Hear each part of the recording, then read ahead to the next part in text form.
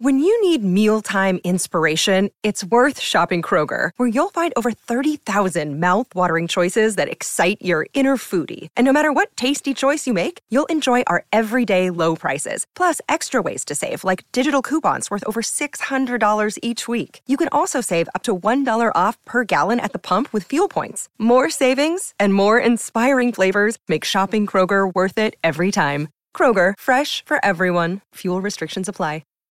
This episode is brought to you by Shopify. Whether you're selling a little or a lot, Shopify helps you do your thing, however you cha-ching. From the launch your online shop stage, all the way to the we just hit 1 million orders stage. No matter what stage you're in, Shopify's there to help you grow. Sign up for a $1 per month trial period at shopify.com/special offer, all lowercase. That's shopify.com/special offer. Your brain needs support, and new Ollie Brainy Chews are a delightful way to take care of your cognitive health.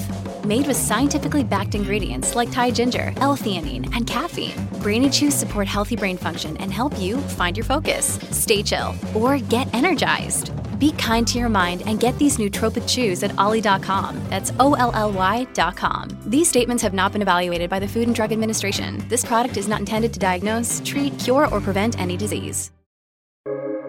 Welcome to the New Books Network.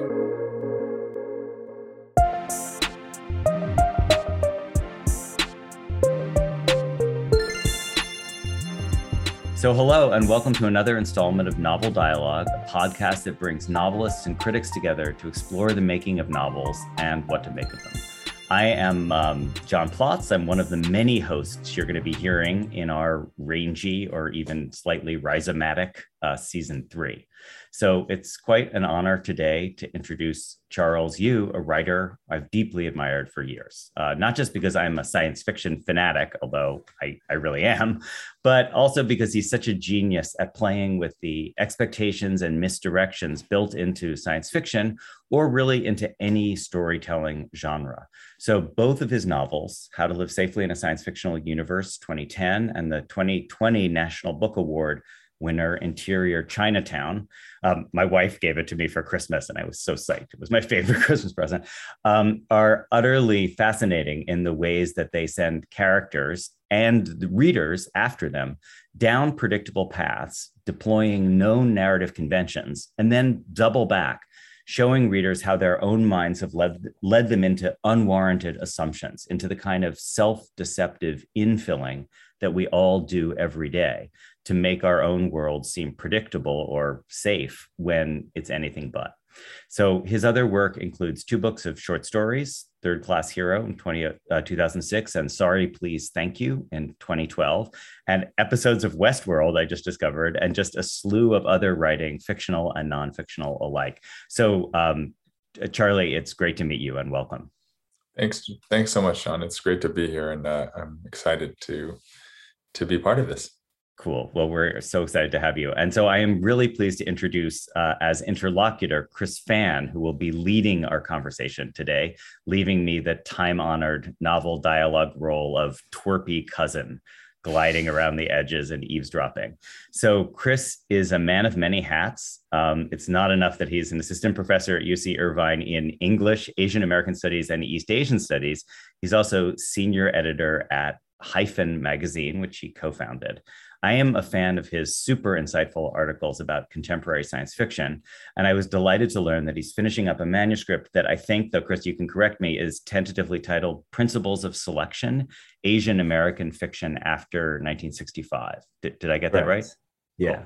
Cool. So it's thinking about the fiction, and especially science fiction in that period, as an articulation of immigration policy and the US-Asia political economy. I look forward to reading that. So thank you both so much for being here, and welcome. I know this is not the first conversation you've had, so I'm going to simply swivel the mic towards you guys and invite you, Chris, to take it away.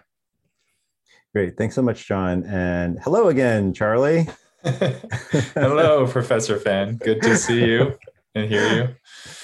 So I asked you to choose a passage from one of your novels to kick things off. So yeah, would you mind reading for us? Sure. And this will just be a short couple of minutes or less. Is that okay? Absolutely. Great. This is from How to Live Safely in a Science Fictional Universe, and it's early on in the book. This is chapter 3. The earliest memory I have of my own dad is the two of us sitting on my bed as he reads me a book we've checked out from the local library. I'm 3. I don't remember what the story is or even the title of the book. I don't remember what he's wearing or if my room's messy. What I do remember is the way I fit between his right arm and his body, and the way his neck and the underside of his chin look in the soft yellow light of my lamp, which has a cloth lampshade, light blue, covered by an alternating pattern of robots and spaceships. This is what I remember. 1, the little pocket of space he creates for me. 2, how it is enough. 3, the sound of his voice. 4, the way those spaceships look, shot through from behind with light, so that every stitch in the fabric of the surface is a hole and a source, a point and an absence, a coordinate in the ship's celestial navigation. 5, how the bed feels like a little spaceship itself. People rent time machines. They think they can change the past. Then they get there and find out causality doesn't work the way they thought it did. They get stuck in places they didn't mean to go, in places they did mean to go, in places they shouldn't have tried to go. They get into trouble, logical, metaphysical, etc. That's where I come in. I go and get them out. I tell people I have a job and I have job security. I have a job because I know how to fix the cooling module and the quantum decoherence engine of the TM31. That's the reason I have a job. But the reason I have job security is that people have no idea how to make themselves happy, even with a time machine. I have job security because what the customer wants, when you get right down to it, is to relive his very worst moment over and over and over again. Willing to pay a lot of money to do it too. I think I'll stop there. I'm interested in, this weird universe, minor universe 31, that is, science fictional. But the reason I'm interested in it is to get to a little pocket of space. So I think that's what I'm really interested in making, is these small moments, often between family members, and how those things can sort of stand out in our lives, in our chronological living. How a moment like that can get frozen or preserved, and so it matches that as a conceptual thing of kind of what I'm always searching around for. And I think on a sentence level, it's like a place where I'm having, I can stop trying to be clever or stop trying to come up with some formal or conceptual game, and just write from the heart. And so doesn't always happen, doesn't happen that often, but when it does, then I I'm like, oh yeah, this is what I was looking for when I started this book.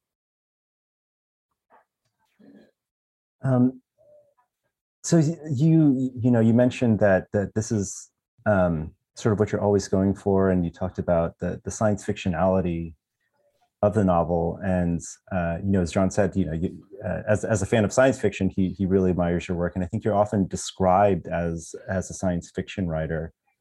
I was wondering if we could talk about that a little bit too. So I wonder how, in this novel in particular, because there are, I think, some similar moments in Interior Chinatown, definitely similar moments in some of your short stories.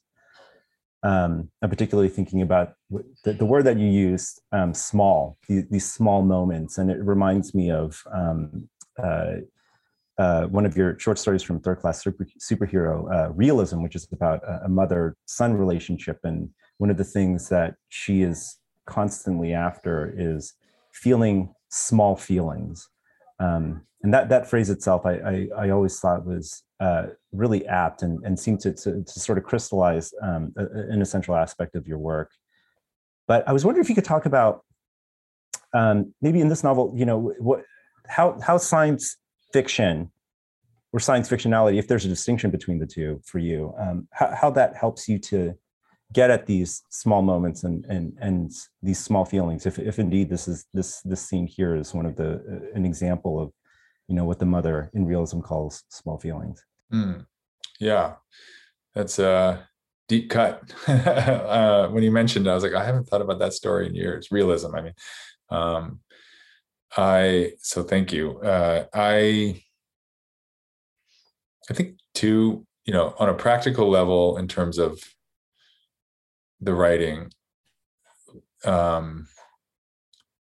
it's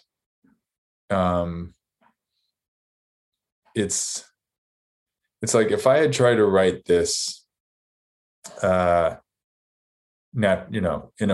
without any science fiction lens, I could describe it, but maybe I could describe it equally or almost sort of in the same sort of emotional terms that would feel, I don't know what this means, but like equivalent. Like I could just strip out, let's say, the science fiction part of it. That I don't know that maybe it would work for this moment, but I don't know that I would have ever gotten there, without, it's like, I want to have that way into it so that I can borrow the vocabulary, for the sentences. Those sentences are what gets me interested in starting the book and what propels me to, that keeps me going in the long slog, So, so I think because I'm having fun with them, and I think maybe it's a little bit of distraction and it's a little bit of variety, and it's just taking a little bit of the pressure off of the direct emotional experience of father and son, and more of what it's like to be a kid in that moment, and that feels otherworldly, of like, I'm on, your bed feels bigger, your dad, it seems huge. And so when I remember moments like that from my own childhood, they do have this kind of not quite real quality to them, because I'm, I don't know how memory works, but at this point, I feel like it's probably much more of a construction than an actual recollection of any specific experience. So there's a kind of, I don't know, in my visual or whatever, my internal memory of a picture of like this scene, it does feel like it's divorced from space and time. I guess this is the second reason why science fiction matters to this moment, is I'm trying to like kind of dislocate our sense of the normal here, or at least, like as I'm writing this, I don't know where that moment is, but it floats around, like it might just float to me as I'm falling asleep tomorrow, and then it'll float away. I might not think of it again for years. So I don't know that I can get there. Maybe, some writers can. I can't get there unless I have the science fiction, as the way in. When you first started discussing the pockets of space, Charlie, I was thinking about a way in which in novel dialogue, we like to try to figure out, where the through lines are, like the other writers that have influenced you. And so when you were thinking of pockets of space, I was, it reminded me of a genealogy that, I'd love to hear your thoughts about, which goes back to, the Romantic period, something like Wordsworth and freezing little spots of time, but maybe comes out in Proust also, that notion of the recollected childhood moment that is gone from you, but it also comes back, like it's always with you. And so I guess part of my question is, that genealogy to writers way outside the genre of science fiction. But then the other part is I really appreciated the way you framed it as needing the genre of science fiction to give you the language to get there. Like even the notion of the minor universe, I think like the minor universe sort of resonates with that notion of like the small space of, space apart. So I guess kind of a double question there. One about like other writers from the past that you pull on for that idea of pockets of space. And then the other more like just inviting you to say more about that idea of how science fiction is what gives you the armature or the traction or something to explore. Yeah. Armature is a good word. I have dim memories of taking the modern novel at Berkeley with, I think it was Professor Charles Altieri that taught that class. Oh, wow. It was strong. And I was out of my depth. There's a bunch of English majors and I was like, I'll take this class. We read Henry James and we read Virginia Woolf and we read Faulkner. And I think that was that class. That was all one class. So I don't know where I'm going with this. I think where I'm going is there was in my head, there was those books where they were sort of I remember how much sort of amazement there was that people had, I guess, rendered consciousness in a way that, felt modern. And I was always like, what does that mean? Like, you're assuming I know what modern means, everyone just keeps saying modernity or I was like, I don't know what any of this means. So, and then I started, and then I don't know where it was, but I read, Kurt Vonnegut for the first time somewhere in there. Yeah, I was going to ask you about him actually. So yeah. Yeah. And I don't know I can't trace the genealogy, but somewhere in there, I then retroactively realized, I can access this in a way, meaning like Vonnegut, in a way that I couldn't access. I mean, I could access the people I was reading before that, but I just didn't understand what the huge innovation or step forward was until later, when I realized that it wasn't so what I thought of as default. Well, yeah, that's just how our minds work, was, I don't know, constructed or had to be discovered in a way and created by these people these novelists who said, okay, here's a new kind of novel. Here's a new. So, it leads to the other passage that I mentioned before that you had in mind for starting the conversation, which is this passage in a later chapter where the dad is it's another father-son scene where he's trying to impart knowledge on a young Charles,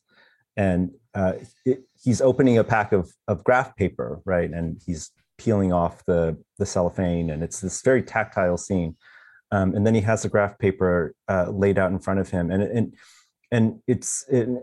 that scene is followed by pages of all these small feelings, all these small moments. And there's it's one of my favorite passages in the novel, and it's you describe how he explains the space of the graph paper, and the way that he starts out this conversation, he starts out this lesson where he's teaching. I guess maybe some principles of chronodiegetics to Charles is he says, choose a world, any world, as he opens up this graph paper and presents it to Charles.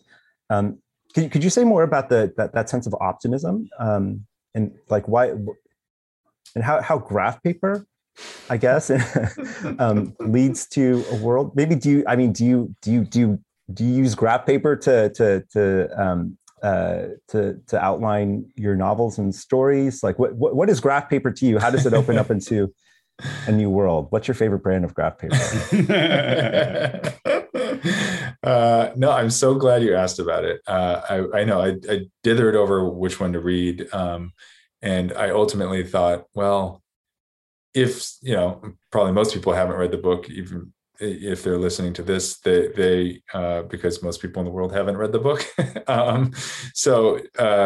And I don't want to scare them off by reading up a passage in which literally I'm talking about how ink dries on the paper. Okay, that's not the best advertisement. Thanks.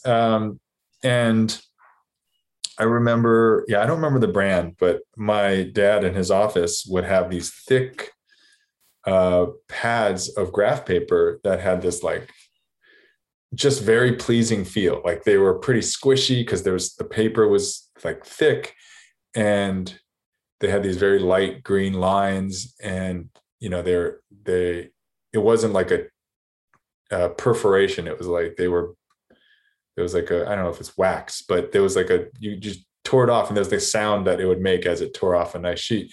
And I usually wouldn't tear off because you'd want the feeling of all the sheets underneath the top one.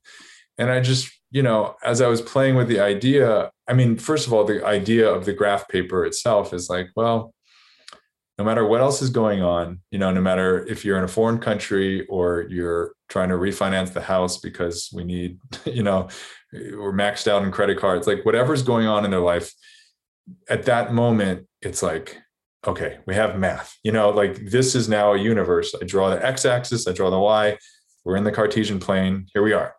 And there are truths, there are places like you can imagine an astronaut. Now this is a little universe, and, each sheet is a new fresh start too. So, he would, he taught me math, and, I'm as I'm talking, I'm picturing a room where we were, but actually even that memory is a kind of false construction, because we didn't move to the house that I'm picturing until I was almost done with high school. But the graph paper I remember from way back. And I think there was and I remember also looking in his study of like all of the graduate math books he had. And just like, I didn't understand what the title meant. I was like, that's not math. That doesn't seem like math. And as a kid, and even older, when I was older, just opening them up and just thinking, there's just so much to know, that I will never even scratch the surface of. And also the last bit, and and those books were also mixed with his other books, which was like often books about like self-actualization and how to make friends and influence people, or things like that. And it was all kind of swirled up with me in terms of his office of like, here's where I'm going to make this happen. Here's where I'm going to make good for our family, get the promotion. And I guess in some ways that was like the kernel, that office was probably like the center of where this book came from.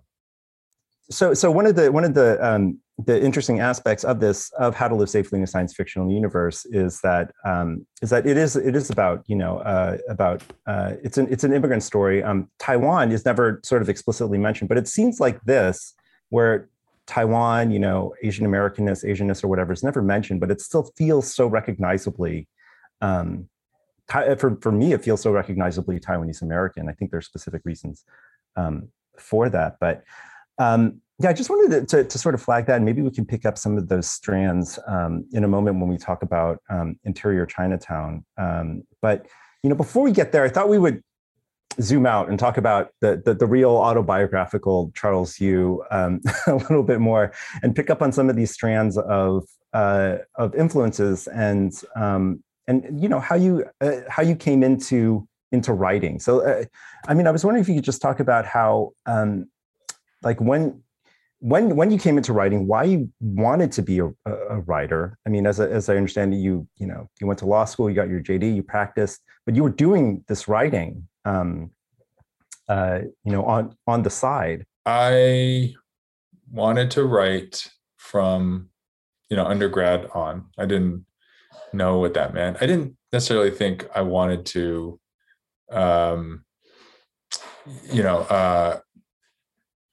I didn't know what I pictured, but I did minor in creative writing at Berkeley. And so I was taking poetry workshops actually. And, but I think for various reasons, many related to sort of parental pressures or in my internalization of feeling some kind of pressure, I just felt it wouldn't be a good path to try to pursue in any serious way. So once I graduated from undergrad, I didn't think about writing again until after I had graduated from law school. And I guess the timing of that, both like sort of starting work at this sort of pressurized environment and also finally saying, well, now I'm going to need some kind of outlet. And now I've got this kind of responsible career path.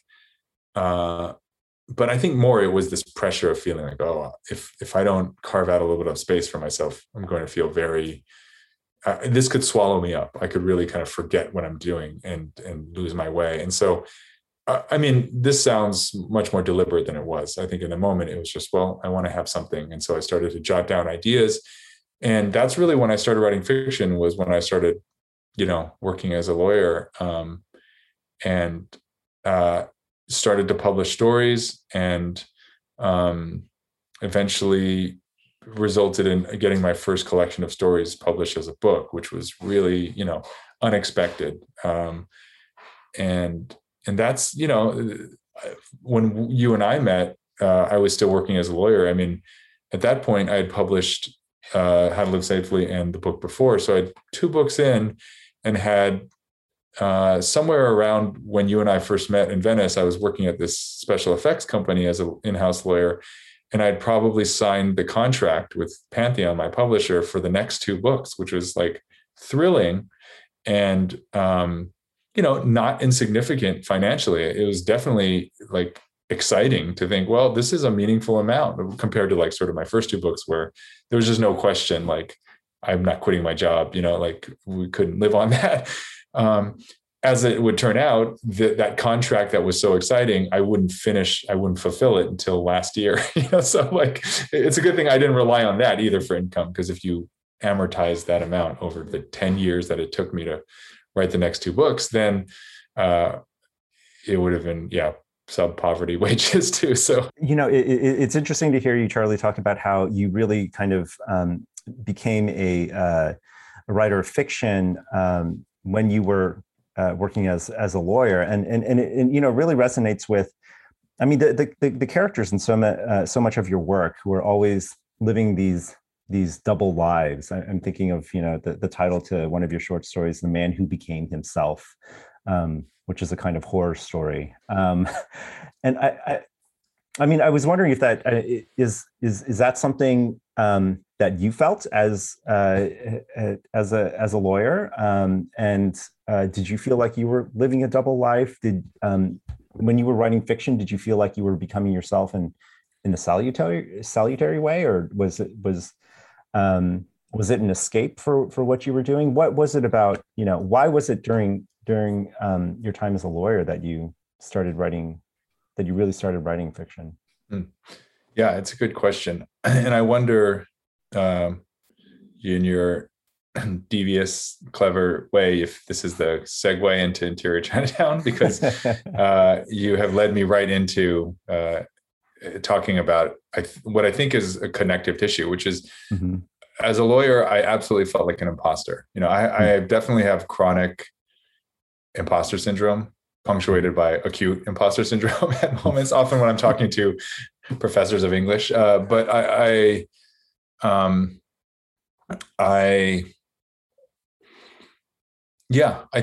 think it was partly, I was 25, when I started at the firm, my first job. I felt like I was playing at being a grown-up. I felt like I was playing at being a lawyer. I felt in some ways it was also, I had started to feel more self-conscious about my race, I guess, because, I'd grown up in Southern California. I'd gone to Berkeley. So often in environments where, there were a lot of people of Asian descent, I didn't give a lot of thought to it. But in New York, it was quite different. I felt, especially in law school, it was a smaller population of Asian Americans, and percentage-wise. And then when I got to the firm, it was even smaller. I really felt like, there were no Asian American partners, that I knew of. There might've been a few somewhere else in another office, but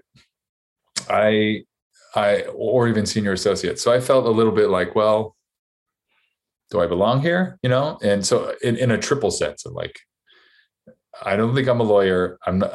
long term. I don't, I see how good some of these people are at their jobs. And then also I don't know if this is me. And then also, feeling like I stuck out a little bit because of my face, So that self-consciousness, I think, got channeled a little bit into the fiction. I think that's where it went. I think that's what was fueling a lot of the stories. And like The Man Who Became Himself, there, like you said, I think calling it a horror story is really funny. It's like, it's trying to just basically, constantly feeling like I was putting on a costume or a mask. And so a lot of my stories, I think, at least at the beginning, were about work or about doing a weird job, and had some sense in which you could like separate yourself from your public identity. Which, looking back, I see how much that's really a lot of the stories. Yeah, and it seems like a lot of your characters are workers, or like versions of office workers. They often have bosses, or they're being directed somehow. Like in How to Live Safely, Charles has a boss who's an artificial intelligence named Phil, who tries to be like the cool, relatable boss, but fails a lot. And I wonder, I mean, how much of that that office life has sort of stuck with you, even in Interior Chinatown. Like they're all actors. All the characters are actors, but they're working actors, right? Sometimes they're not really super successful at earning a livable wage, but they're all working. I wonder, like, is Interior Chinatown an office novel? Yes, I think that's a really like perceptive way to look at it. I think in a weird way it is an office novel, where the job is either being Asian, being someone's idea of Asian, or being yourself too, even with your family. I wrote a story called My Last Days as Me, which was one of my first stories, in which what happens in the course of the story is the guy who is me with a capital M finds out that a new actor is going to take over for playing his mother, or it's actually my mother, right? So me has to deal with the new my mother coming on into work. And I don't know how far into writing Interior Chinatown when I realized that I'd sort of like started this story, 15 years earlier. I was like, this is kind of a sequel with that. But My Last Days as Me had no mention of race. There's no ethnic dimension to that. It was just self as a kind of performance.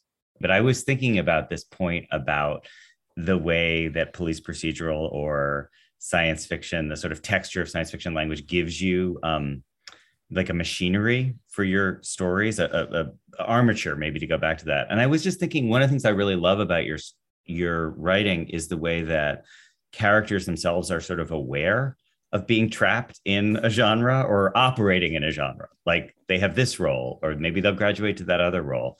And this is not a metafictional question. Like, I'm not trying to ask you to channel Charles Altieri. It's more like a question about how much you think about, you like that your writing is kind of enabled by these constraints of genre in some of the same ways that you see your characters. Yes, definitely confined by their generic roles, but also sort of enabled by them at the same way. Like that, those are the roles we have to live with, Mm-hmm. So yeah. Enabled is a good word for it. I think I am paralyzed by the infinite degrees of freedom that you start out with. And so constraints is, as you mentioned, is can be paradoxically or non-paradoxically freeing to say, well, here's one given, I can start here. I'm writing a time travel story. Still, I need to choose many more constraints before I can have any idea what I'm doing. And the police procedural is our sort of the culmination of that, in terms of constraints, literal template. And I think the other thing that besides just process that it does for me, that I have fun with, is both in science fiction or in the world of TV cop shows, you get to import all of the furniture, all of the armature, all of the good stuff from tropes, right? You get to take all the tropes and bring them in, and they're doing a lot of work for you, Yeah.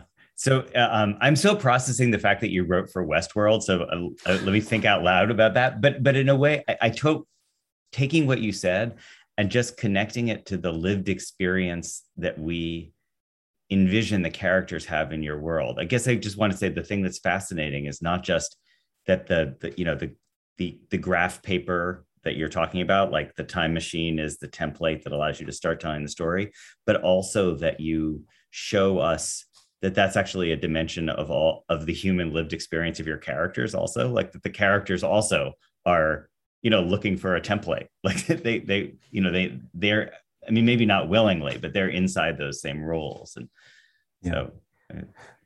Yeah, to pick up on that, John, you put that really beautifully. I wanted to ask a question about Dorothy and Ming-Chen Wu. So two of the, I guess that the way I read Interior Chinatown is it's got these three main characters. It's Willis Wu and his parents, Dorothy and Ming-Chen. And this is a question that kind of links back to the passage that you open with, Charlie, the bedtime reading passage, and that really resonant sort of second item on the list. How that scene of reading, that kind of bodily configuration of the father making a pocket of space for his son, how it's enough. So there's another moment in which this idea of enoughness appears. And it's in Interior Chinatown. It's a scene with Dorothy and Ming-Chen, and this is a moment when they step out of their framework, out of the armature of stereotype. Right up until this point, they're called I think they're called Asian woman, young Asian woman, and Asian waiter. And this is when they're telling the story of how they met, how they fell in love, and this is their wedding reception, and they're dancing. And there's a small moment, of small feelings, in which Ming-Chen whispers to Dorothy, or maybe it's Dorothy whispering to Ming-Chen. I can't quite recall, but it said, "It's just us now." And right now they're not referred to as those generic names, right? They're referred to by their names, by their actual names. Someone says, "It's just us now, and it's more than enough."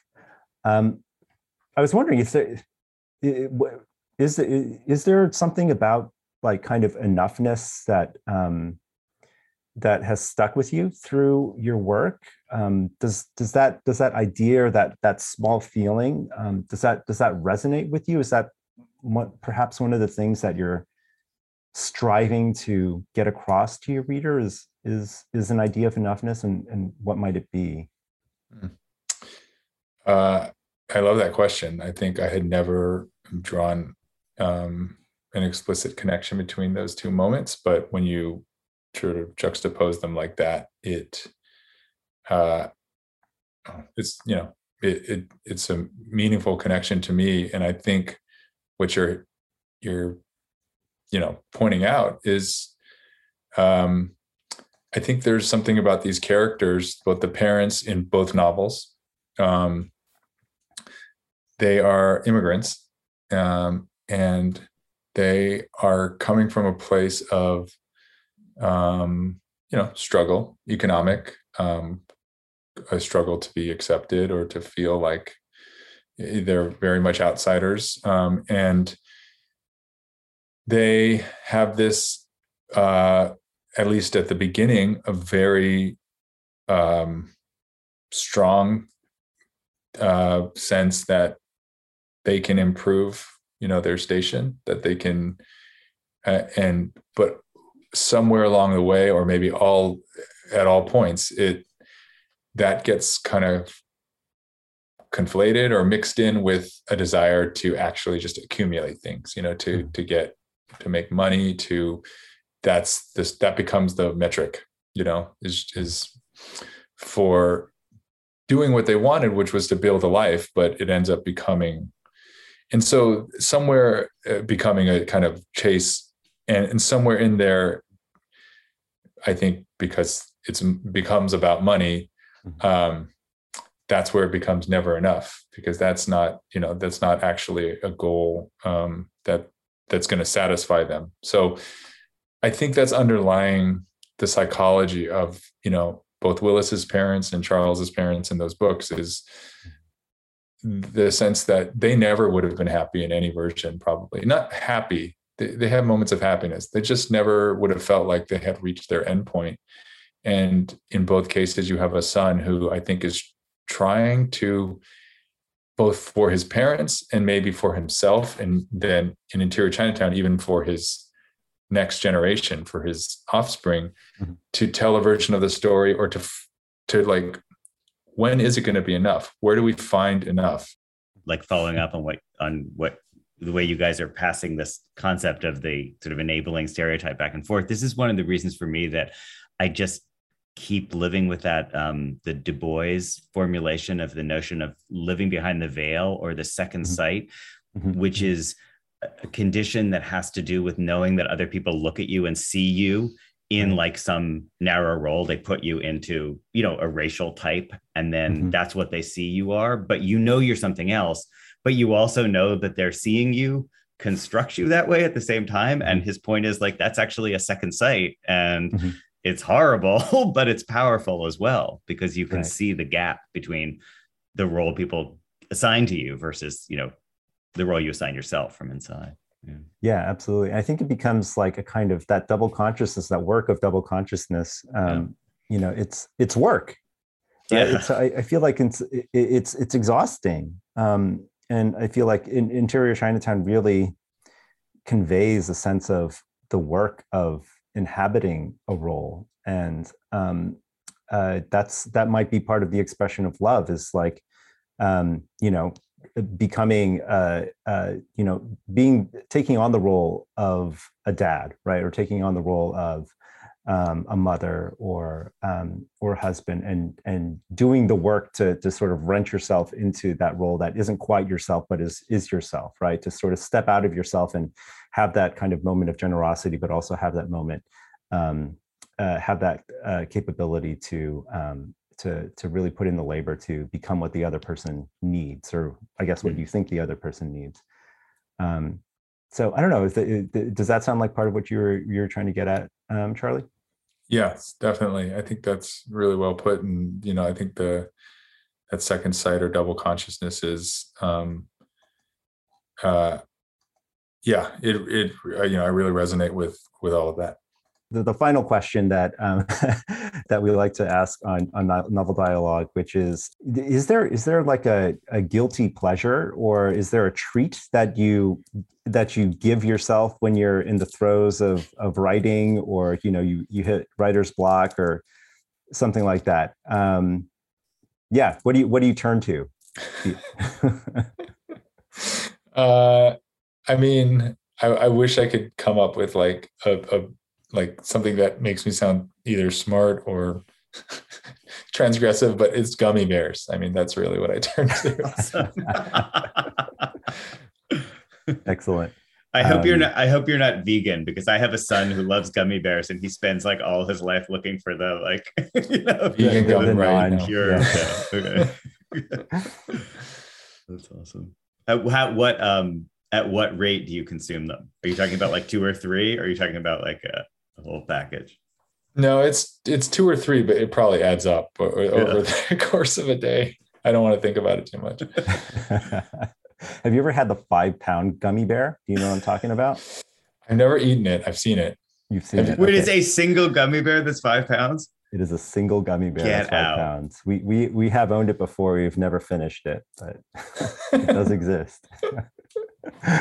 Oh my God, it's the Moby Dick of gummy bears. Thank you guys for a really fantastic completely illuminating conversation. And I just want to wrap up things by thanking the Society for Novel Studies for its sponsorship of the podcast and acknowledge support from both Duke and Brandeis University. I say Nai Kim was this episode's production intern and designer, and Claire Ogden, the sound engineer.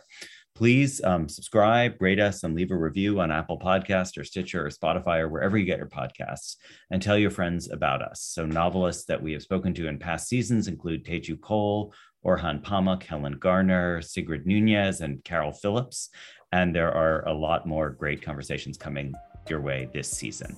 So from all of us here at Novel Dialogue, Charlie, Chris, thanks a lot, and thank you. Thank you so much. Thank you. Yeah, thank you.